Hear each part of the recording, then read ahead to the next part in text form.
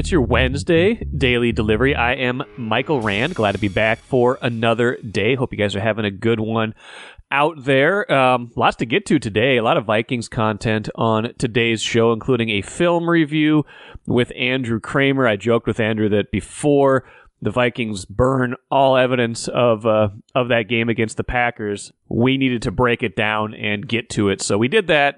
We looked at what went wrong for Jaren Hall, what's been going wrong for the Vikings defense, and kind of where they go from here. It's been a rough stretch, a weird season for them, starting out bad, finishing poorly. In the middle, they had that big streak to get them into the playoff race and really into their own, controlling their own destiny for a while in both the wild card race and even the division race at a certain point.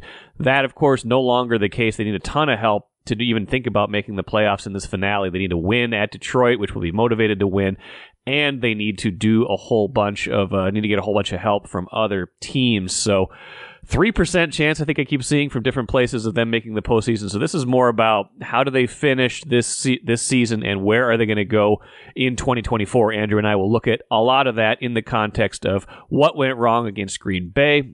I'll take a look at some basketball stuff at the end of the show, some good games coming up tonight and later this week, and another buzzer beater for the best player in college basketball, men or women, certainly included in that mix. Caitlin Clark, another bit of her heroism from her last night. First, though, what did I miss? Let's talk Wild a little bit, because I feel like we're in the midst of the first real bit of adversity of the John Hynes coaching era. He came in, took over for Dean Evison. The Wild started winning right away. Had a couple losses in there, and then hit a streak where maybe they weren't playing their best, but they were still getting good results, and then really hit another stride where it felt like, okay, this is a team that. This is the team we thought we were going to see for the majority of the season, and for whatever reason we weren't seeing it at the beginning of the year under Dean Evison, and that caused the coaching change. Well, now 3 losses in a row for the Wild. They dropped the 2 to Winnipeg in that kind of home-and-home series, and they drop another one to Calgary last night. The real troubling thing at this point is the injuries mounting, not just the 3-game losing streak. I mean, 3 games is, our brains are wired to look for patterns, right? Any kind of research tells you that the human brain loves to organize things around patterns. So, you lose once, you're like, that's okay. You lose twice, it's like, okay, yeah, that's not necessarily a pattern. It takes 3 always in my mind to establish any kind of pattern. When you lose 3 in a row, especially to teams in your conference, the teams that you're battling for various things, that's when you start to say, okay, what's going on here? With the Wild, it seems mostly at this point explained by injuries. I mean, they're being beset. They've already been without Zuccarello and Jonas Brodin for multiple weeks now. Brodin's been out almost a month. Then they lost starting goalie Philip Gustafsson and star Kirill Kaprizov a couple games ago against Winnipeg. Those guys still out. Then Marcus Foligno, no Marcus Foligno in the loss to the Flames. That's a lot of firepower to be missing. So you can probably explain most of this as a personnel issue, and that seems to be what ails the Wild. But John Hynes not taking any bit of excuses, talking about the young players who have had to step up in the lineup and still feeling confident, still liking the way they're playing, even if they're not getting the results. Here is Hynes after the game on Tuesday night.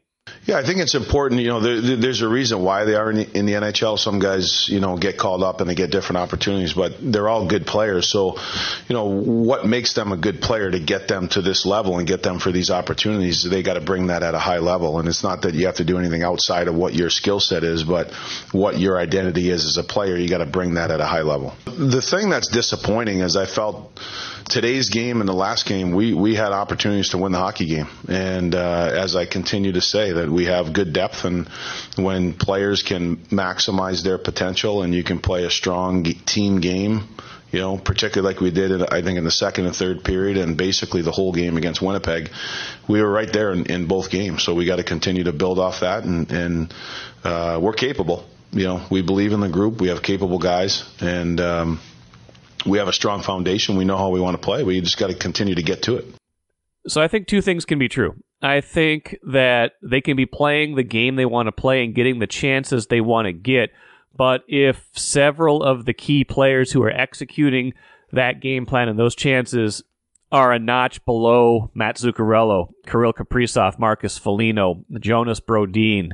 If you're playing Marc-Andre Fleury every game instead of Philip Gustafsson, then you're running into a problem where it's not effort, and it's not that these guys aren't really good hockey players. If they're in the NHL, like Hynes said, they're obviously very good hockey players who bring a certain set of skills to the game. But if you have players who are just a half notch below your very best players filling those roles, you are going to have a deficit. You are going to have a deficiency. And in a game, when you're generally playing to 3 or 4, that is going to show up in small margins. You're going to lose those 1-goal games instead of winning those 1-goal games. The chances aren't going to go in. The golden chances are going to be a split second late. They're going to be a split second off of the mark, and that's going to be the difference in the outcome. So that's what I'm going to be watching in the next handful of games while they battle through these injuries. Not the effort. I think the effort's going to be there. They seem like they bring effort pretty much every single night. They like the way they're playing right now, but is the skill enough to match that effort right now? Do they have enough talent to finish those plays? And that's the biggest thing right now. Can you sustain enough of that in these games to win these games, to finish these things off? They've left themselves little margin for error with the start they had to the season. So there's not really an opportunity. They can't lose 7 of 8 here. They can't let this 3-gamer turn into a whole lot more than that. So that's what I'm watching for in the next handful of games for the Wild. Not so much, are they going to play hard? Are they still executing? Are they finishing? Are they good enough to finish these chances? Are these young guys going to deliver in these key spots, not just get them into the right places? Grand Casino would like to take a moment and salute the true football fan. The passion, the hope, the anticipation, that incomparable feeling of winning. Grand Casino would also like to take a moment to remind you that you can find all that anticipation, thrill, and winning at Grand Casino. Grand Casino, let your story begin. Let's take a look at the film before the Vikings burn all available copies, erase it from memory. They probably don't want to look at it much more unless it's to get better, Andrew Krammer, because you can learn a lot from your weaknesses just as much as you can from your strengths. There were plenty of them out on the field in the 33-10 loss to Green Bay that, as I think I said on Tuesday's show, was an accurate reflection of the way the game went. Sometimes you get to a final score and you're like, didn't really feel like a 33-10 game. That felt like a 33-10 game, Andrew. It really did. From start to finish, Jaren Hall looked like a 5th-round rookie, making what really was his first start. I know he got into that game against Atlanta and started and played 11 snaps, but it was such a truncated version of what a game is. And once you finally threw him into the fire for multiple series, you saw that confidence quickly dissipate as failures kind of added up. And looking back at the game and seeing the all-22 in the film, and Kevin O'Connell talked about this, it was just wide open guys that he's not hitting. And O'Connell talked about how he was going through his progressions too quickly because he couldn't feel the rush. And that's just all part of experience. And it was very, very poor on Jaren Hall's part. To O'Connell's credit, even, I think fans might have wondered, why didn't you switch him out sooner? They gave him a long leash. It was the entire first half. It was 24 plays. It was a number of sacks. It was two turnovers.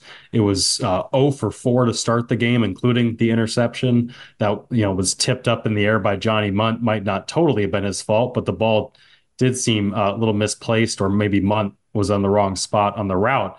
Either way, Kevin O'Connell went into that game telling Jaren Hall, I'm going to give you a long leash. I don't want you to be worried about making mistakes. He tried to set up a comfortable situation for Hall, but the crowd quickly turned on him at US Bank Stadium. It got pretty ugly pretty quick. So how do we explain it then? Because obviously they had enough confidence in him to put him out there for, what was because of what had transpired before the game. It was basically they knew going in, win this one, win on Sunday against Detroit, and you're in the playoffs, because Seattle had lost. Both teams had the same essential thing at stake. The Vikings do have like a back door to get in still. It's like a 3% chance, but any realistic path meant you got to win this game. An interesting spot to put your rookie quarterback into as opposed to one of your veterans. What What did they see that made them think that was the time to do it? And how did it just not match the reality of what they thought they would see from him? Yeah, you flatly don't know, and coaches talk about this. You flatly don't know how a lot of different positions, but especially quarterback, how that is going to fare in a live environment. They don't hit these guys in practices. They don't even really play super tough coverage outside of training camp in terms of physically roughing up, Justin Jefferson or Jordan Addison and giving the press look or even contested catches very much downfield. They're not trying to take these guys to the ground, whether it's Harrison Smith or Justin Jefferson. So that means that the simulations they're doing in practices is just to get the guy comfortable with the play. It's to try to develop a rhythm and a process for him that he can try to build a habit that when things are uncomfortable, when a guy's actually going to take his head off, that he can revert back to that habit and continue to play well and in rhythm and in the process of it. We talk about the Johnny Munt interception. If Johnny Munt's stopping in the right spot in the zone, Jaren Hall's throwing that ball late. If Jaren Hall is throwing that ball correctly, that's then Johnny Munt's fault. But the point is that if he's late on throws, it can lead to drastic issues like that. And so coaches don't know how they're going to, how he's going to fare once the pressure's getting there. And Hall's clock sped up so much more quickly than I'm sure they saw in practices leading up to the game. Kevin O'Connell talked about how practices were going much better than what we saw out there. But the crux of this is what coaches talked about as well, like Wes Phillips, the offensive coordinator. I wanted to pull up a quote that he had. This was, I think, Tuesday. This was before even they announced that Jaren Hall was going to start that game against the Packers. He was just talking hypothetically about putting Hall in the game. And he said, there are just some things you ultimately don't know in those situations, whatever those things will be, how he'll respond. But you will feel like you know the person, you know his day-to-day work, you know his preparation. So you feel like those traits, you're betting on those traits when you're putting him in the game. So coaches knew, like, we don't know how this is necessarily going to go, but we know he had Nick Mullins had 4 interceptions the week before. He had 7 turnover-worthy plays, and coaches spend all week talking about accountability and holding players accountable, holding themselves accountable. They felt like they had to make a change. But what's obvious is that Nick Mullins is the only quarterback on this roster who's fit to give this any kind of competency, even if he's going to be a turnover machine. Hall looked a lot more composed in, like you said, it was just 11 snaps, but like he gets the start against Atlanta, does some good things, makes you think, okay, 5 of 6 for 78 yards. Again, the smallest of sample sizes, but just how he looked out there, how he commanded things looked different than it did against Green Bay. Is it the moment? Is it realizing what's at stake? The home crowd, everybody's fired up versus kind of nothing to lose. I'm just try to figure out like how someone looks different in those different moments. Well, I think early on, it's easy to build a rhythm and confidence if you complete a couple early throws. Hall did not complete a pass until, was it the second quarter? Second quarter, yeah. Yeah, he went 0 for 4 with a pick. So by the time he's trying to build up the confidence just to complete a pass, he is already drained. He's in, I think that plays such a big part in it too. People have to understand that if you're put in that environment, it doesn't matter if you're me or you, Mike, or if you're Jaren Hall, who played multiple years at BYU, was drafted in the NFL, and has played in preseason games or even started a game before in the NFL. He has not played that much. He is still so inexperienced and raw. And that's why coaches say we're betting on his traits. We're betting on his raw, just the unmolded clay of what this guy is, that if he can go out there and do it.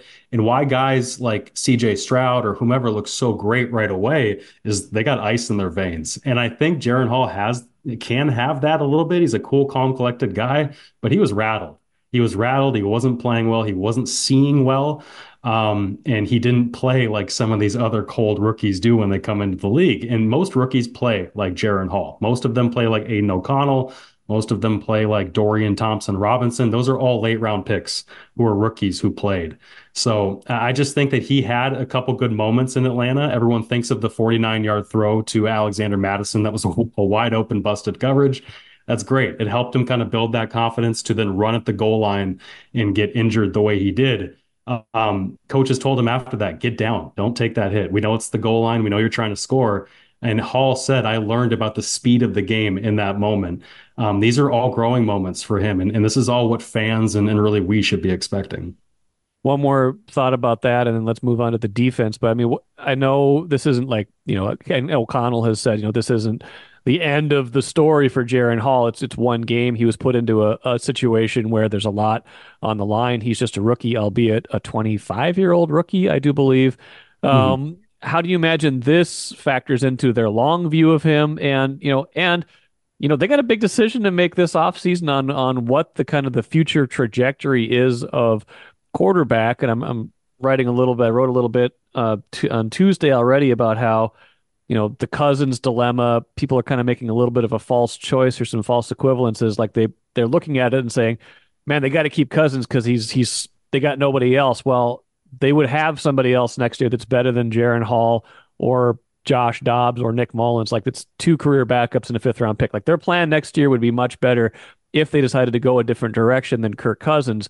All that said, like where do you think all of this swirl kind of leaves them in their thought process about quarterbacks, whether it's Hall or the big picture? Yeah, if I just listening to what they've had to say since and really all season, I don't think this changes anything. I think they knew when Josh Dobbs came in and lit the world on fire and was on the NFL's Twitter header, at NFL. I think they knew at that time, like, this is fun, but he's not playing sustainable football. And you heard O'Connell talk about that, where, he's in, and we saw it on the sideline. He's got his, palm. Shrugging and smiling, yeah. Yeah, like they knew that was not sustainable. They knew Nick Mullins was a backup level quarterback when they decided to stick with Josh Dobbs out of the bye week after Right. 4 interceptions. They thought, let's just see if we can keep this magic going or rekindle it or whatever. And then Jaren Hall, they did not draft him in the fifth round with intention to start him. They don't keep him as the third quarterback with an intention to start him. They knew he wasn't ready. They just didn't have any answers. They were out of answers. That's why Jaren Hall was out there. I don't think this changes anything about the long-term outlook. I don't even think Kirk Cousins sounding the Gallahorn and being lovey-dovey with the state, and like he's got a great relationship with the community, and his family loves it here, and he wants to stay here. He's also a businessman, and he's treated his career as such, and he will continue to do so.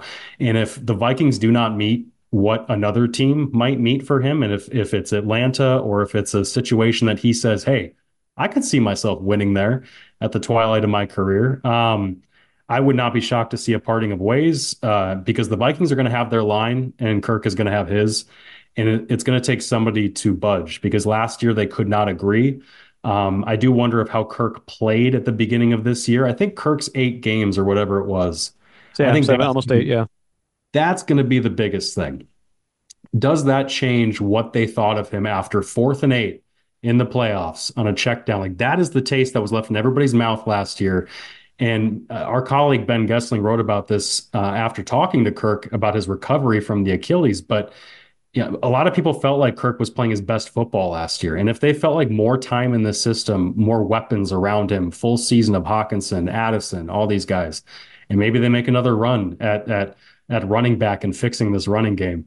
I could see them talking themselves into a reunion and moving their line to meet Kirk where he wants to be. So it's going to be a fascinating offseason. You're right, Mike. If they move on from him, they're going to be better suited than they were right now. Right.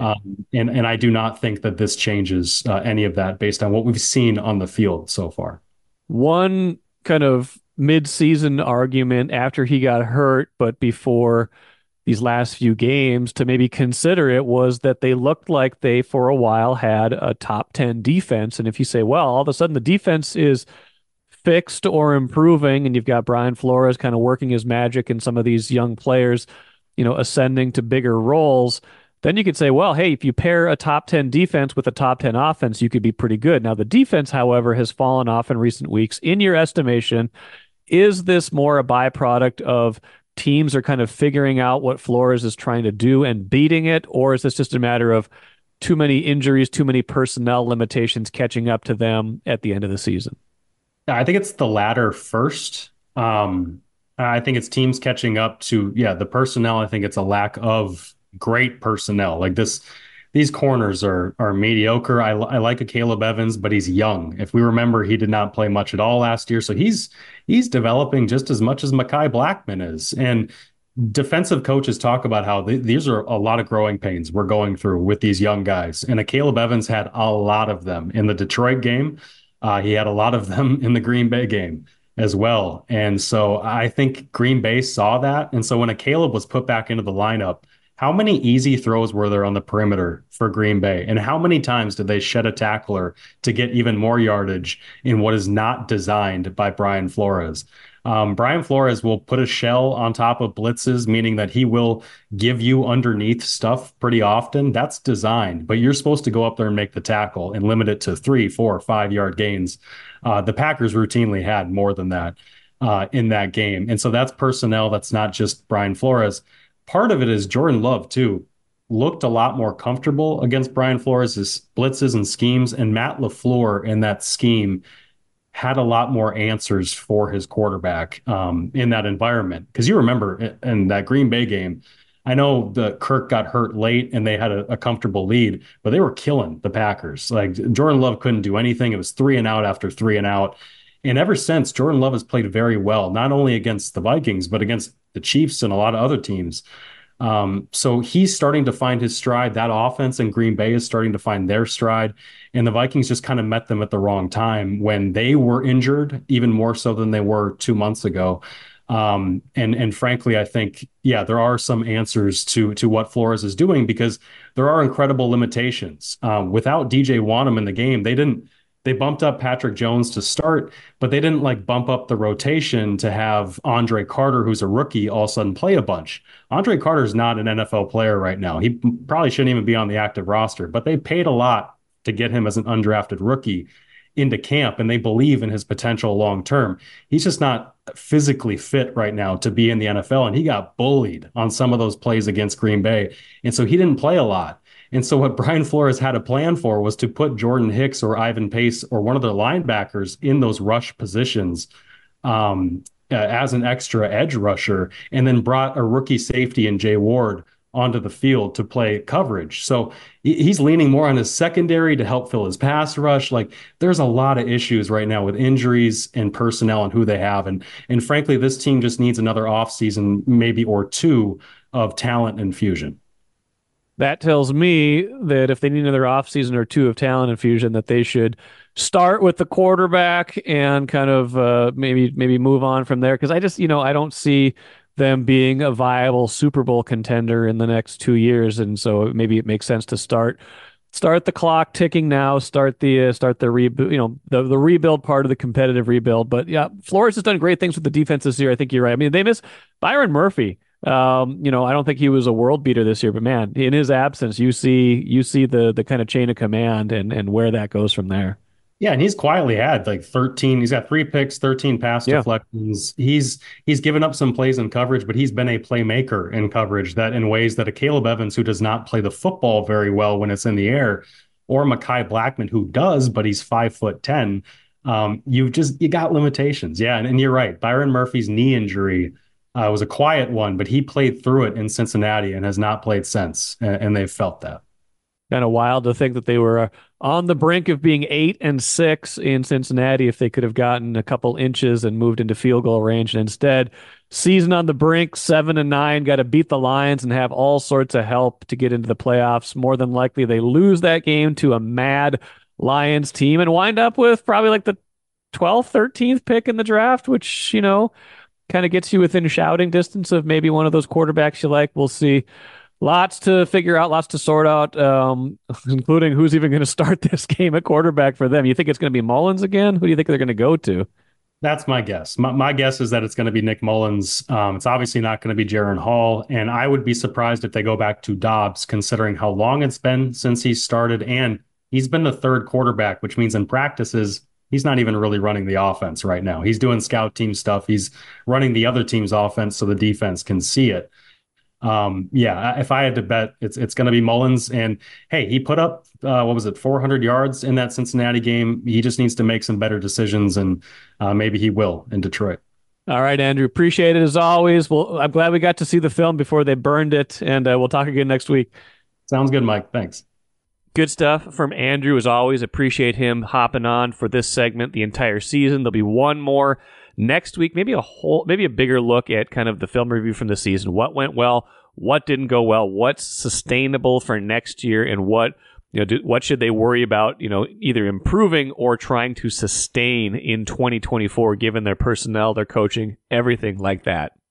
It's poetry time on Daily Delivery. I feel like we're really hitting our stride on this segment, Keith, even if the Vikings are not. I think the effort has been there. The best is yet to come, I think, for poetry and Vikings, but I don't think the best was yet. I don't think the best is yet to come for the Vikings. I don't think the best is yet to come for the Vikings. What is the best for this team? Like, whatever. I'm just going to read poetry. Don't you wish that? Okay, you're probably going to say this anyway. Go ahead. Go with your poetry. Okay. No, ask your question. Ask your question. I was going to say, don't you wish they would have just tanked now that you see how the season went? If only somebody had suggested that at an opportune time during the season. You've waffled so much, though. You're like, tank, don't tank, play Jaren Hall, don't play Jaren Hall. It's not my fault. It's based on their choices. It's based on the choices that they made, right? So I was all for the tank. I wanted them to just, in this year, right, let's just do it. And then they decided, okay, we're not going to do it. And the team showed some resiliency, and it was fine, and it was fun. So whatever, you jump on that bandwagon. You don't sit around being like, oh, I wish they would have tanked. Oh, if only they would have decided to lose games when I said they should lose games. But you just said that. But you just said that. You did just say that. Well, I just said it right now. But when the facts change, your opinions can change. That's okay. All right, go ahead. An old year dying. A new year just beginning. The same old horse poop. Yeah, it was, was this 3 years in a row now that right around New Year's they've gotten absolutely humiliated by the Packers. I don't like that trend. Don't like how the rookie quarterback looked. Don't like that they made Jordan Love look really good, and he's been playing better lately. Don't love that the Packers might make the playoffs this year if they beat the Bears. Don't love that the Vikings are in last place now with the Bears. Don't love any of it. I don't love any of it. Every new year is supposed to have this hope and promise, right. and it's a time for resolutions and time to reinvent yourself and think about what could be as the calendar turns, and it is just more of the same. And it's impossible to imagine it ever changing. It's the same stupid stuff. And good for them. They figured out different ways to present you with the same stuff. Yeah. Right. This year was all about going through four quarterbacks. Right? Yeah. And you think about what life would have looked like if they had finally all gelled together and Kirk hadn't got injured, and things would have looked different. But as we mentioned a couple of weeks ago, whatever it was, there's never been a point in time in life where everything has aligned for this team. Sometimes the offense is really good, and then the defense is putrid. Sometimes it's vice versa. Sometimes it just, everything falls apart. And as much as I actually do appreciate and have enjoyed the resiliency of this team and the fact that they have not given up, it just is still, this was too much. This is too much to overcome to get us right to where exactly everybody expected they would be. Yeah, I mean, it's, if you'd have said exactly what's going to happen this year, you'd have expected this to be about that record. It was how it happened, right? Like you start 1-4, you lose Justin Jefferson. Along the way, you lose Kirk Cousins, but all of a sudden they should have tanked, but whatever. They should have tanked, and then they're 6-4 all of a sudden, and you just look at like stupid games along the way, and yeah, they've won some games they maybe shouldn't have won in weird ways, but like. You go back to like the Chargers game where the ball goes off Hawkinson's hands. You go back to the Buccaneers game at the start of the year they could have won, like the bad omen. You go back to the failed tush push, like all these stupid little moments where they could have had a better season, and that's probably a frustration. Well, I think my favorite part is that we're at the moment of realization, right, where everybody, including us in the midst of this conversation, is treating the season as if it's already over. And there's one more game left that we all have to endure. Yeah. But it's just sort of done for everybody. It's just over. Yes. Same old horse poop. Same old horse poop. Number 2, please.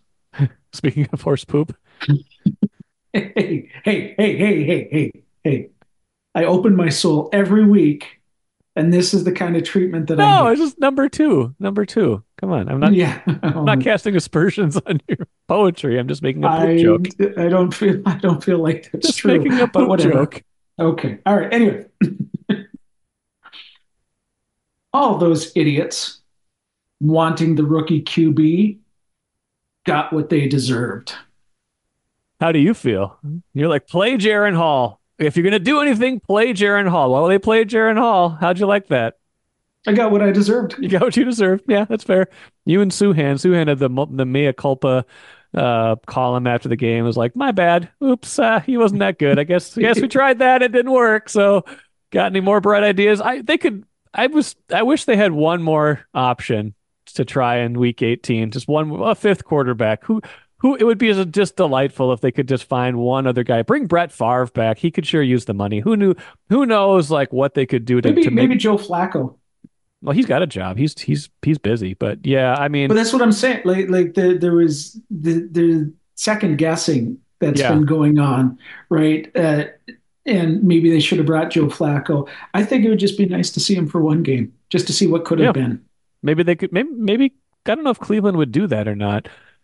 But hey, What's Dante Culpepper doing Yeah, nowadays? how about Dante? How about any of the other guys that never got a chance before? Let's bring in Sage Rosenfels. Bring in somebody. Oh, Somebody yeah, who John David Booty. JD Booty. There you go. There you go.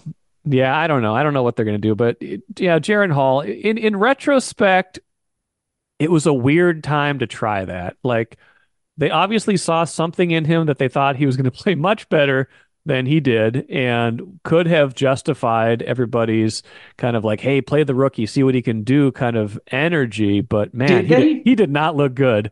But did they? Did they? So this is the question that I have. And again, this is the kind of second guessing I can do because I have no consequences for the Yeah, opinions that I express on right. this That's podcast true. segment, right? But did they actually see something in him, or did Kevin O'Connell bow to the pressures of idiots like me and people with even louder voices in the media who were clamoring for this sort of thing? Did he do what Mike Zimmer wouldn't do? And sort of bowed down and said, "Oh, okay, like yeah, well, what's it? I can't remember the kid's name, the Kellen quarterback Mond. that, yeah, Kellen Mond. who Zimmer threw under the Yeah. bus." Why didn't you It's play him? like, Because I see him in practice all week. right, and O'Connell didn't have to say that, No, right? But no. in retrospect, Zimmer made the right choice. Probably Yes. made the right choice. Now we have to acknowledge that there were no good choices for O'Connell, right? Because the other two quarterbacks both found games where they threw four interceptions, right? Yes. There's no good choice whatsoever. But Mond looks so out of place. Hall did. Yes. You Yeah, said Mond. excuse me. Yes. Yes, Yes. Hall looks so out of place, so Yes. terrible that it really wasn't a very good choice. So is it one of these things where Kevin O'Connell maybe bowed to peer pressure, said, "Oh, I'll show you, that you're not right," or like what exactly is happening here? In the sense that is it possible that the sense of strong leadership that we assume that he has is not really coming to fruition when it comes to what's happening with these quarterbacks? Again, all the choices are bad, but Jaren Hall was really bad, Really bad. and had a couple good series against Atlanta before he got hurt. So maybe he could justify it, but it just makes me sort of wonder: is it dealing with the head coach who's starting to flail a little bit now? I don't know. I think maybe there's a tiny element of that, but I think more of it is what you were alluding to also is that they just weren't any other Moron? good Were you going to call him a moron? more more on that point. That's a very Moron. bold stance It is from Michael bold. Rand of the Star Tribune to call the head coach a moron. More on that point. Um I think it was just that there weren't any other good Are options. you are you man enough to do it at the press conference? That's what Hey, I want to know. hey, moron. I got a question. Yeah, no, I don't think I'm going to do that. And I don't think Kevin O'Connell's a moron. I think he's got some things to work on as a head coach, but I think by and large, he's a good head coach. But you do think that he didn't have a lot of options, right? Like you said, like he'd already benched Josh Dobbs, he'd already benched Nick Mullins, like he benched Nick Mullins for throwing these interceptions. Like Jaren Hall was like the only other guy left standing. Like it was maybe more of a, hey, let's see what he can do. Can't be any worse than everybody else until it was kind of thing. Then it was, hey, all the fans want him. Let's give it a try. That's probably right, but it just made me think about it again because I don't have to suffer any consequences for my opinions. Yeah, especially for calling people morons. Okay, number 3. That's right. A barren wasteland where hope ferments into cheese. Wisconsin kills souls. Yeah, I mean, it feels like this happens a lot, right? Like where you think you see how a season is going and the Vikings have the upper hand only to have that disintegrate at the end of the year. And then the Packers rip off the mask and it's another good quarterback. Yeah. How good. I don't even want to think about how good he might end up being. And I do think this is the game where the wheels finally fell off the bus, right? For the defense, they got no personnel anymore. They put together a very spirited effort over the course of this season with everything that happened. But when you lose 45 guys to torn quad muscles, in the second to last game, there's only so much resistance you can put up, right? So it all sort of just fell apart at this point in time, and it just hurts that it happened to be against the Packers, who are now probably going to find a way to make the playoffs, and it's just going to be disgusting when that happens. Yes, it's disgusting because people here engage in a certain amount of rooting against the Packers from Schadenfreude, and this is not the year for that, it would seem. It was for a while. It was for a while. It did. It was. It felt great for a period of time there. Things turned around. Yeah. Okay, last one, please. Yeah. My resolution? To write yet more poetry. Haters. That's right. Yeah, you've got fans, you've got haters, we've got all we can ask is that you're not boring, that as long as people have an opinion of this segment one way or the other, whether they're skipping right through it, sending nasty messages, or complimenting it, which I send you all the feedback I get, good or bad. As long as people are interested in it and are not just turning it completely off and then throwing their portable devices onto the ground, then I think we're doing the work we should be doing. Haters.